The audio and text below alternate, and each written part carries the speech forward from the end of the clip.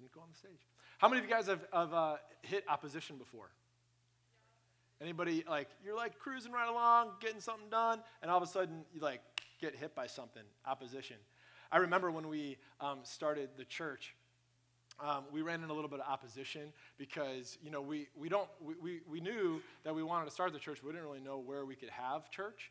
Our launch team was a little kind of outgrowing our house, and so we were planning a launch, but we didn't have a building. And so we looked at a school in a neighboring community, and we thought it would be perfect because a lot of church plants, they start in a school, right? And so it makes sense, this will be perfect. And so we talked to the school administrators about it, and they basically said this. They said, hey, no problem, we'd love to have you here.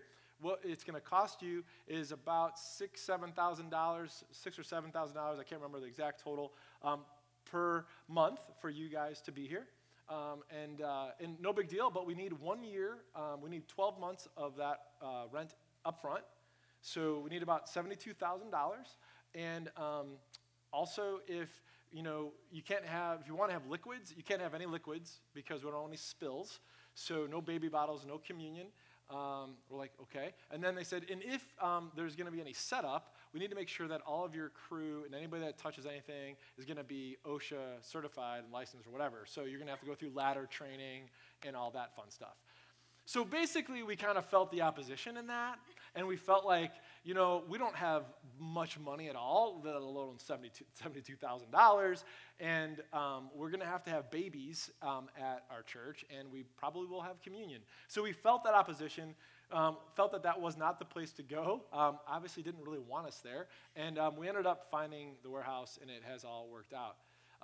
But it wasn't without a lot of crazy opposition trying to figure that out. The second thing that I remember is, now remember, we don't have a lot of money. I think we had, you know, just shy of like $10,000 or $11,000 at the time in our bank account, and we needed we didn't have anything. So we didn't have chairs, we didn't have like stage, we didn't have lights, we didn't have speakers, we didn't have a soundboard, we didn't have anything. And we're gonna have a church in a few months. We're like, this is not gonna be pretty, you know? So we said, we need to figure out how much all that costs. And so we figured that out, and we came to the total of about $90,000. And we're like, man, that's a lot of money. And so we said, all right, well, we have a launch team. This is going to be perfect. What we can do is we'll do an offering, and we'll say, okay, let's see what we can get, and we'll see how close to $90,000 we get. And so we did that for a couple of weeks, and our launch team was young, and our launch team, we got about $4,000 in. And so we're like, we're only $86,000 away from our goal. And we kind of realized, we felt the opposition in that. We realized that we're not going to get a whole lot for $4,000. We added that to our 10 or 11. We had about $15,000 in the bank. There's no way we could get what we needed. And then we got a phone call.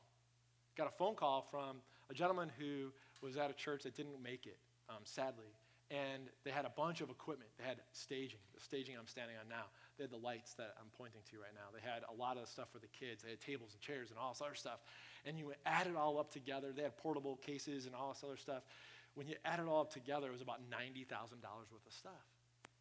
And they said, we have a big church that would like to buy this off of us, but you know, they're not going to really use it all. They're going to kind of store most of it. What would you guys do with it? And we said, well, we would use it all. Like, we would use every little bit of it, every single thing that's there. And they said, that's amazing. And we said, well, we don't have $90,000. And they literally said this to us. They said, well, you know what? We get it. We really want this to go to a church that's going to use it all. If you guys could come up with $15,000, we would let you guys have it. And so we literally were like, did you check our bank account? And so we had the money. We were able to get that. And so we got everything. We got that $90,000 worth of stuff for 15. And that's just a really cool thing. But we felt that opposition, right?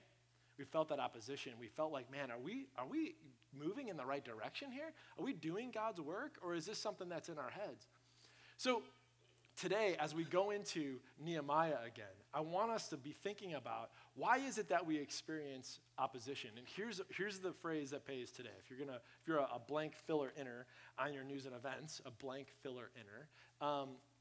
The first one is this, and not the first one. It's like towards the middle of the page. We don't face opposition because we're doing something wrong.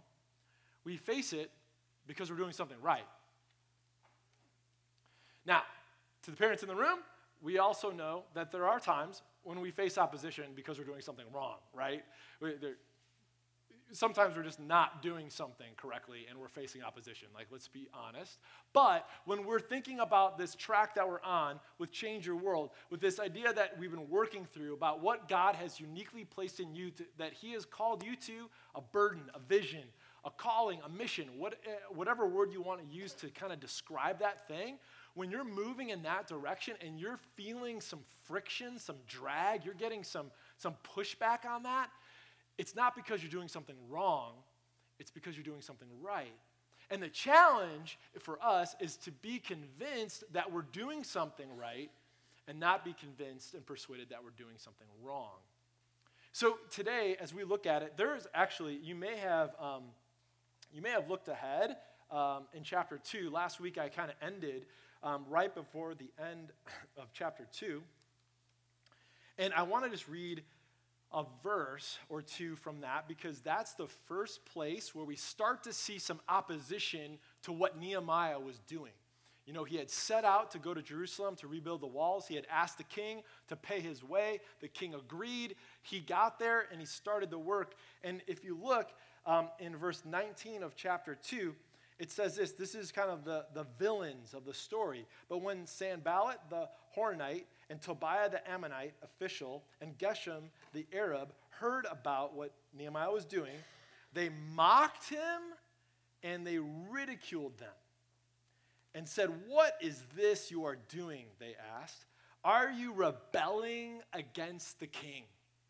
So here's the first shot across the bow, if you will, that they give Nehemiah and his team. And this is where the opposition begins to really hammer them. Now, we're going to skip over chapter 3. And here's the reason why. If you're a construction guy, if you're a project manager, if you like to build stuff, engineer, all that jazz, read chapter 3. We'll read through it this week, but it's all about how Nehemiah put the project together. Who built what? What did they build? Where did they build it? Why did they build it? What were these guys? Why were they talented and they could do this and that? And it's really cool. But the piece that I want to focus on is actually starting in chapter 4. And before I read it, we're going to skip through 3 different parts of this chapter to help us understand opposition, like where it comes from, but more importantly, why we feel it. Is that cool? So let's pray. Heavenly Father, Lord, thank you for today, and thank you for the work that you're doing in our lives. Lord, you are working. Lord, if there is one thing that we know, it's that you are working in us. And Lord, I pray that as we sense, Lord God, putting some words to what you have for us, Lord, that we would not see it as a burden, that we would not see it as work that we don't want to do, but we would see it as our faith coming alive. And God, that you are working inside us. And Lord, you are giving us words for what you're doing inside us. So God, we pray that you would do that. Open our minds, open our hearts, all the Thanksgiving stuff, all the Christmas stuff, all the stuff that we have that are just weighing us down. We lay those at your feet right now. And we just pray, God, that we would be free to hear your voice. In Jesus' name we pray. Amen. So, chapter 4, verse 1. Here we go. You guys ready? That was like 2 of us. Cool. Are you guys ready? Yes. When Sanballat, there he is again, heard that we were rebuilding the wall, he became angry and was greatly incensed. This guy is ticked. He ridiculed the Jews in the presence of his associates and the army of Samaria. He said this, "What are those feeble Jews doing? Will they restore their wall? Will they offer sacrifices? Will they finish in a day? Can they bring the stones back to life from those heaps of rubble, burned as they are?" And then, so he's kind of mocking them. Tobiah the Ammonite, who was at his side, said this, "Hey, what they are building, even a fox climbing up on it would break down their walls of stone." So he kind of sarcastically throws this idea that, you know what, you can't build walls. Even a fox could knock it down. Skip down to verse 7. But when Sanballat, Tobiah, the Arabs, the Ammonites, and the people of Ashdod heard that the repairs to Jerusalem's walls had gone ahead and that the gaps were being closed, they were very angry. They became angry again. And then they all plotted together to come and fight against Jerusalem and to stir up trouble against it. Verse 10, this is where we start to see a little shift in where the opposition comes from. Meanwhile, the people in Judah said, "The strength of the laborers is giving out, and there is so much rubble that we cannot rebuild the wall." We cannot rebuild the wall. Also, our enemies said this. They said, "Before they know it or see us, we will be right there among them, and we will kill them and put an end to the work." And then, verse 12, then the Jews who lived near them came and told us 10 times over, "Wherever you turn, they will attack us." So let's think about how we look at this opposition. Where is it coming from if you're a blank filler-inner? Number one, opposition comes from the outside. It comes from the outside. It comes from the outside as ridicule, as criticism, as sarcasm. You know, you see that in verse 1, that they were mad, that they were greatly incensed, they were angry, but they ridiculed the Jews. They ridiculed the Jews. And they said things about their work that was criticism of what they were doing. Here they are following God to do what God has put in their heart to do, to rebuild the city of God, and they're being ridiculed and being told that they're not going to be able to do it. And then the sarcasm comes. Even a fox climbing on it would knock it down. And so this is just somebody that comes, I mean, have you ever had somebody that just comes at you in a way that is just so demeaning and says something to you that just, man, it just gets after what you're trying to do? And this kind of attacks the quality of work that Nehemiah and his team is doing. Saying, you know what? You can't even build a wall that a fox could walk on, man. And so that's where it comes from. It's this outside piece. And you look at the fact in verse 8 that they all plotted together and they were stirring up trouble. Has anybody had anybody plot against you? It's one of the best, right? It's so great. You know for a fact that someone's plotting against you? Oh my goodness. Or someone that is stirring up trouble for you at work or in your family at Thanksgiving dinner. Like, oh my goodness, these are not okay things, right? So this is the opposition that Nehemiah and his team is feeling. The opposition is coming from the outside. There's people plotting. There's people stirring up trouble. This is not good. But then we see that the opposition kind of turns a corner. And this is, I think, even a little bit more serious because we see that not only does it come from the outside, but opposition comes from the inside. And you see that, meanwhile, in verse 10, that they say this, that the strength of the laborers is giving out. And there is so much rubble that we cannot rebuild the wall. This is the attitude of your team. How's that feel? I'm tired, and we can't do this. We're talking about the inside, the opposition that comes from the inside, is that I am tired. We are tired. We're tired of doing this work. And there's so much of it that we cannot do it. How many of us have ever had that happen? Or any time that you move, this is something that is an attitude. Leave it up there for a second, Ben. This attitude of we cannot. That this is almost like a surrendering of the will that says, you know what, we cannot. It's a very definitive statement that we cannot rebuild the wall. And so they have this attitude inside them, but they continue to say that they said, you know what, also our enemies said that they're going to come and they're going to kill us. So there's a fear that's welling up inside. I'm tired. My morale is low. I don't think we can do this work. And by the way, we've got people right there. I can see them, and they say that they're going to kill us. That they will kill us. And so this is the opposition that they feel coming from the inside. But it doesn't stop there. Not only that, in verse 12, it says, oh, you know what? The Jews who lived near them came and told us 10 times over. I love how it includes that in Scripture. Told us 10 times over, wherever you turn, they will attack us. Okay, 10 times over. This is included as an emphasis for a reason. Because the attitude was so deep inside them that they could not do this. You got to think about it. So here's how I just visualized it on the next slide. Like they will attack us 10 times, right? And I kind of visualize it getting louder. So like, I don't know if it's a Star Wars thing where it's moving backward or coming at me. I don't know, but it feels like this is 10 times. They will attack us, Nehemiah. They will attack us. They will attack us. This is the emphasis that they are putting on this. They told us 10 times over that they're going to attack us. So if you read through, and there's a couple of spots that I skipped over if you were paying attention, you'll note that Nehemiah does two things in response to the opposition, at least two things. We'll talk more about what he does in response to the opposition next week. But two things that he does, if you read those skipped over passages, number one, he prays. And number two, he just keeps his head down and just keeps working. He doesn't really respond a whole lot or at all. And so I think that that's interesting. He prays and he just keeps working.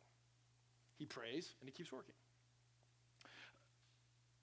If we were to play this out, all the fears that are inside, they're going to attack us, they're going to kill us. Did anybody ever attack them? No. Did anybody ever kill them? No. But this is so real, right? And I think that the easy message, and we could wrap right now, and some of you would love it if we did, is just to say, hey, if you're feeling opposition today, if you're feeling like, man, I've got this thing that I'm supposed to do for God, and I'm getting some opposition, what you need to do is just pray and keep working. Just pray, keep working. Just pray, keep working. Let's go. And there's truth in that. Absolutely truth in that. But I was like, God, what else is going on here? What else is going on in this story that I think, and here's where it came down for me. What is the difference, what was the difference between all these people that are there working on this wall who are freaking out? 10 times over, they're going to attack us. I'm tired. There's too much rubble. I am tired. Not only that, but I'm fearful of what's going to happen to my life and my family. And what's the difference between them and Nehemiah? Because Nehemiah never says those things. Nehemiah prays and he keeps working.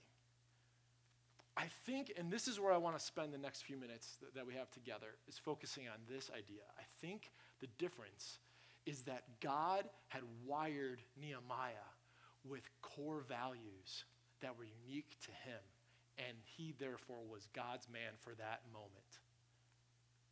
So what do I mean by that?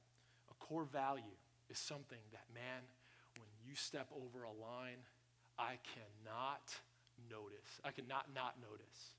I cannot let you say that in my presence. You can say a lot of things around me, but you cannot say that. What do we know about Nehemiah? Some of his core values. Listen, do not mess with my people. Do not mess with the story of my people and my history of my people. Do not mess with the city of God, my people's city. That's a core value. He said, do not mess. What did he say in chapter 2? You guys heard me read it. He said, listen, we're going to build the wall. You have no right to Jerusalem. He has a core value. He feels called and knows that he is not going to let anybody step on his people. Fair?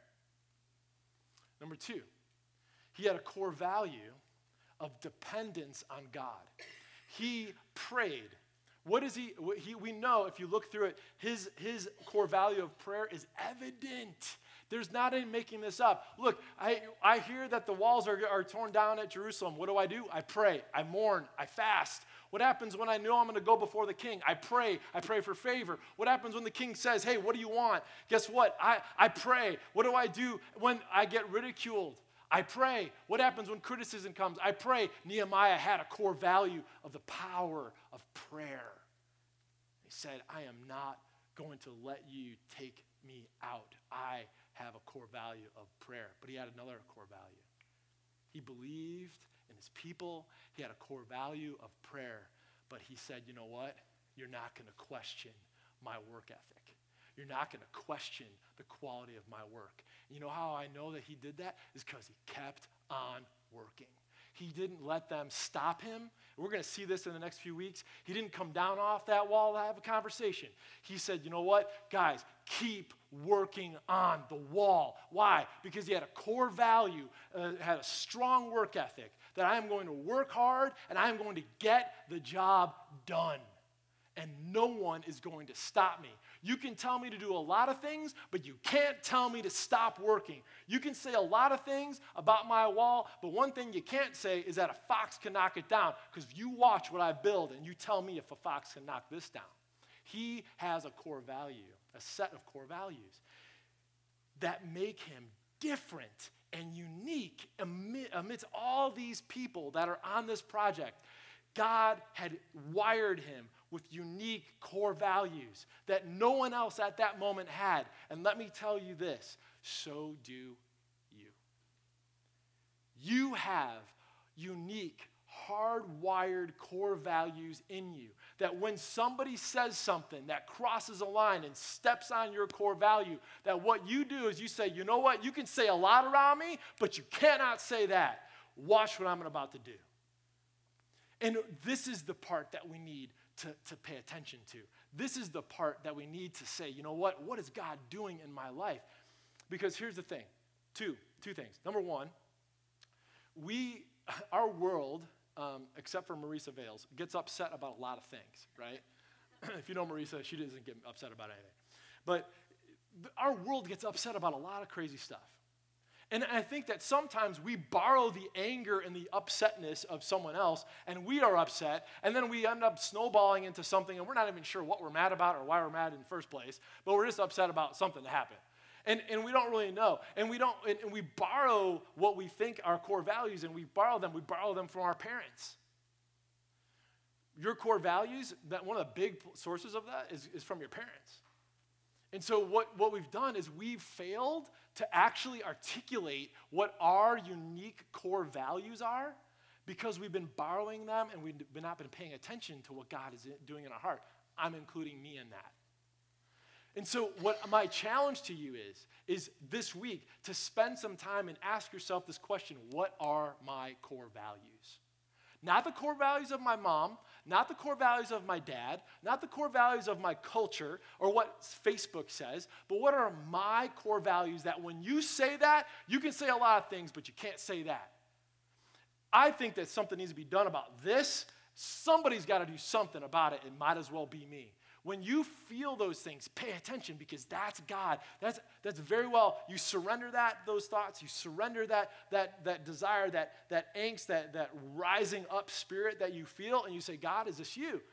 And man, I believe that God is going to, there's things, like when you hear an argument, maybe you heard one over the week, this past week, I don't know. But when you hear two people having a conversation and it's heated, or that they have two different opinions, very well what they could be doing, you might say your core values are showing. Because there's something inside them that they are not okay with, that they say, you know what? And let me say this, your core values are different from your calling, your vision, your burden, the thing that we've been trying to put words to about how God wants you to change the world. It's different. Building the walls was the thing that he did, that Nehemiah did to change the world, but his core values were different than that, right? His core values, what? Dependence on God, prayer, work ethic, don't mess with my people, right? These are the core values, but it was all centered around his project. Here's the other thing I want you to know. You got to know this. The enemy has core values too. There is an enemy that is fighting for your soul, and he has core values too. Did you not read several times that Sanballat and Tobiah were very angry, greatly incensed? Do you think that there was anger there? It's because they had a different set of core values, and their core values were set up against the work of God. And here's, if you don't hear anything today, here's what I want you to hear. And this is actually the first time in all three services that I've said it this way.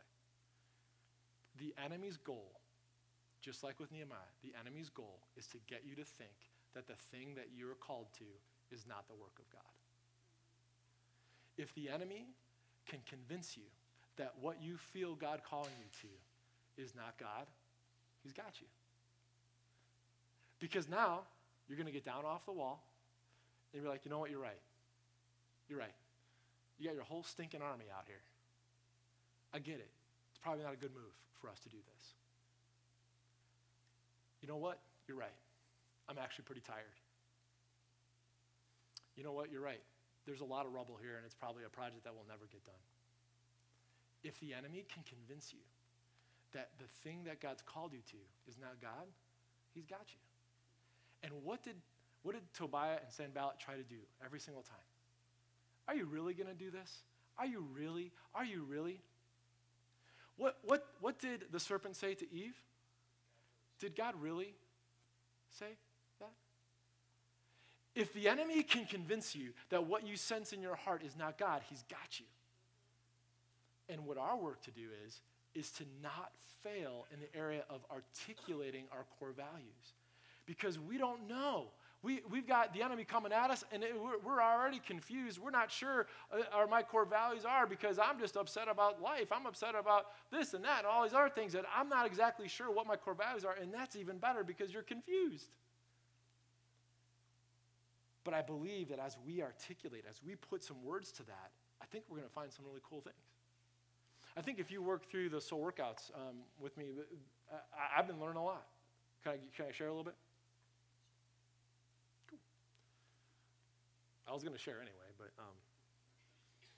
seeing as how you guys are silent, take silence as agreement, right? So this church, example number one. This church, core values, don't write this down. 1,000% dependency on God. There's no such thing as 1,000%. 101, there's no 100% dependency on God. We are depending on God for everything. We depend on God for a space. Back when we were like getting told we need $72,000 for a school, we're depending on God for the equipment to actually open this place up. We're depending on God for people to show up day one. We're praying for God, depending on God that there would be volunteers to help us make this thing happen. We're depending on God for all of that. Fair? And we are challenging you to put 100% of your dependency on God. Put $1 in the Thanksgiving offering. We're challenging you. If you don't like to be challenged in the area of depending on God for everything in your life, it's going to be uncomfortable here for a while, okay? Until you start to say, okay, well, maybe there's a thing to that. We call that Jesus first. Second core value of the church. Life change, church word transformation, right? Church word transformation. We are all about life change. We believe that you can change and that you can change your world. We believe that there is life change is what it's all about. God is in the business of changing lives, and that's what we desire to see. So we challenge you every single week that you can change. There is an adjustment. There is an alignment. There is something about what's going on in your heart that you have some work to do, that you can do. And we're going to root you on. We're not going to say, go do it and figure it out on your own. We're going to root you on. We're going to try to equip you and resource you to be able to make that life change happen. We call that home first, where you start here first. Start the home. You start to change. Your family starts to change. You start to see your church change and the community change. Third core value. We believe and we have a value that we will make a difference in our community, in our world. We believe that we can make a difference. We have people knock on the door 5 years ago, 6 years ago, and say, hey, you know what? We don't have any food. Is there any way you can help us out? We might get them a gift card or something like that and help them out if we could. Today, they knock on the door. We don't have any food. Is there any way you can help us? Yes, actually, we have a food pantry. We can get you food right now. Why? Because we have a core value that there is something that we need to do to help our community. Why do we organize Love Moni and have all this insanity that happens with Dave and Kelly and all of them that organize that? Why? Because we believe that we will make a difference in our community. This is a core value. Everything we do, we filter through those core values. Is that fair? Is it making sense? Okay, now let me use me as the second example. And what I did is I realized in this series, I've started to tell a lot of stories about me. And I was like, man. And now they're coming together. And I didn't really plan on that, but here we go. So you guys remember that when we had the ballet, we had the open area out here, and all of y'all were sitting around, and we loved that setup, by the way. And I shared that day about, man, my goal when I was a kid is I wanted to be a Disney animator. I wanted to be a comic book artist, right? Remember that? And then I was like, maybe an architect. And then none of that happened. But there was one core value that's always been true of me, and that's creativity. Creative. I've always wanted to create. I wanted to either draw or photograph or design or even write. I wanted to create. So creativity is a core value, number one.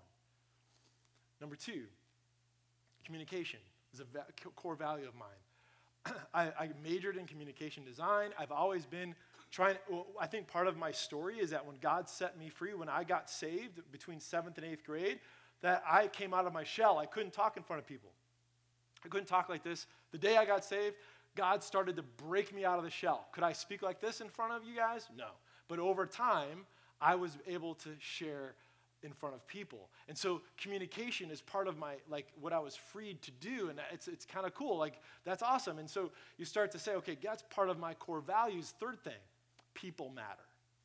Creativity, communication, and people matter. I remember when I was in business, I had an opportunity. I had to make a choice. I was designing all day long, 8 to 10 hours a day. I was behind a computer all day long. And I didn't talk to a whole lot of people. But I started to talk to a few people.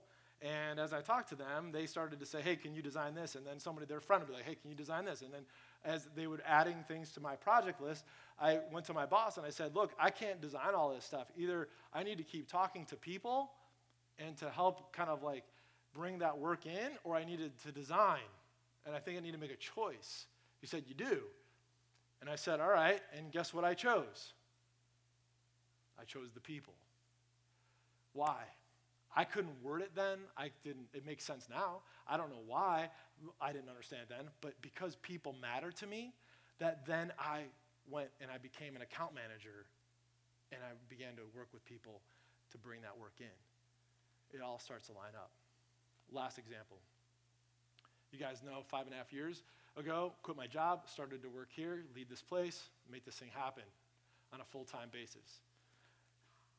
When I did that, I dragged it out, praying about it for 6 months and all that. The things you do, you obsess over these decisions. And it was important that I did that, but I wish I would have known what I know now and then, because I filter that decision now. So, number one, I'm gonna be here, and is it a place, if I do this, can I be creative? Can I walk out on you in the middle of a service and play a video? Yeah. Can I bring a dead animal in here and use it as an example? Yes. Can I bring a horse in here? Yeah. Can I have a lift here and go up over? Can I be creative? Yeah. Okay, cool. All right. Can I communicate here? Second core value. Can I communicate? Yeah, every week. How about that? Huh? I'm all right. So check that box. How long am I going to communicate here? I don't know. A couple more minutes. That's it. Today. But for as long as I'm here, I'm going to be able to communicate. That's awesome. And then third core value, are there going to be people? Hopefully. Hopefully, right? And so it starts to make sense. I can be creative, I can communicate, and there's people involved. This is a no-brainer, man. My core values came out in that decision. Do you see how the past experiences, my core values, started to help me make a decision? I didn't even know that they were helping me, but they were helping me make that decision. God can do the same thing in your life and is doing the same thing in your life. My challenge to you is to do the work to pay attention, not what your mom and dad gave you as your core values, but what are your core values? And it's so cool to be talking to Sarah about this and some of the lights that are going on with her, and I'm hoping that she'll be able to share that in the next few weeks, about the ways that as she grew up, that she sees how God was had put this in her since she was young. And so my encouragement to you, and the band can come up, my encouragement to you is to pay attention to what those core values are. Is that fair? Because as we do, we'll start to see God, his hand directing us simply by the way that he has hardwired you. Because you might find yourself someday on a wall being told by a bunch of people that we should not do this, it's too hard, there's too much work, they're going to kill us. But maybe you're going to be the one person that says, you know what, no, we're not stopping the work, we're going to pray, we're going to keep moving, and we're going to keep building. So why don't we stand? Heavenly Father, Lord, I pray for those of us today that are in the process of working through this. Lord, you have uniquely wired each one of us. And Lord, I pray that you would help us today to put some words to that. Lord, you have power and freedom, and you have a story that you have inside of us. It doesn't matter how old we are or how young we are. You are not through with us yet, Lord God. And so, Lord, I pray for those of us today that are confused with our core values. We don't know. Or maybe those of us that have simply just borrowed our core values from friends or from a mom or a dad. And we don't really understand why we're so that way about this particular thing. And maybe, God, it's you calling us to investigate that and say, God, is this you? What is it that really fires me up? And when somebody says something to me, they can't say that. They can say a lot of things, but not that. Lord, as we sing these songs, beautiful, this first song as we sing about how you put our pieces back together. You do one better than that, God.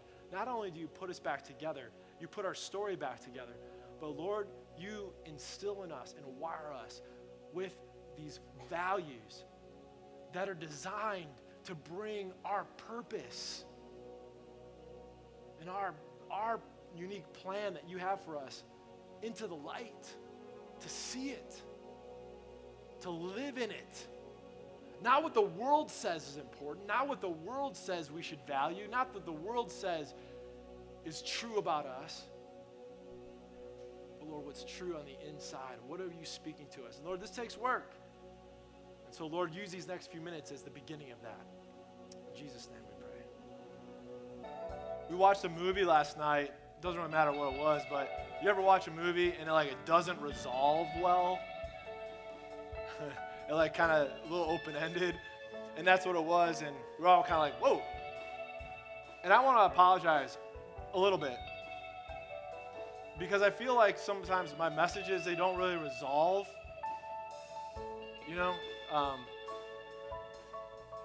and I think this is the reason why, because there is only so much that we can do together and that I can do from here.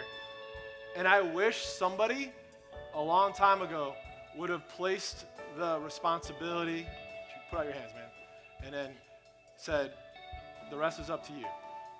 Because I can't live out your faith. I can't figure it out. I can't determine what your core values are. I can't do all of that work for you. So it's not resolving each week because it's a process. And so many times we feel like we need to button it up and walk out and feel like we got it figured out. Man, this side of glory, we are not going to have it figured out. But we're going to be able to process through it, and we're going to be able to trust God through it, and we're going to be able to see God move in each one of our hearts through it, right? And we're going to see God well up inside us, and we're going to see and understand things about us that we never thought we'd know, because it's a process. And so the resolution today is, your turn. and really to know that God is with you as you go. That, man, you have a God that is on your side. So second place, as you go, Lord, may you do the work, and may you know that God is with you. That you can be brave as you dive into what God is doing in your life. That you can make your faith your own. You don't have to borrow it. You can say, God, my faith in you is alive. My life in you is alive. You're moving inside me, God. So, Lord, as we each go our separate ways, Lord, may we take this message and what you've spoken to our hearts uniquely and pursue that this week. And Lord, may we be a light in dark places. May we be a kind word, even a prayer that we might pray with someone this week. Maybe for a healing, maybe for encouragement, maybe for salvation. Lord, may we be that light in a dark place this week, God. And we love you. And we thank you for it. In Jesus' name we pray. Amen. Love you guys. We'll be around. Band will play a little bit to pray if you guys want. You guys are welcome to stay as long as you care to. Love you guys. See you soon.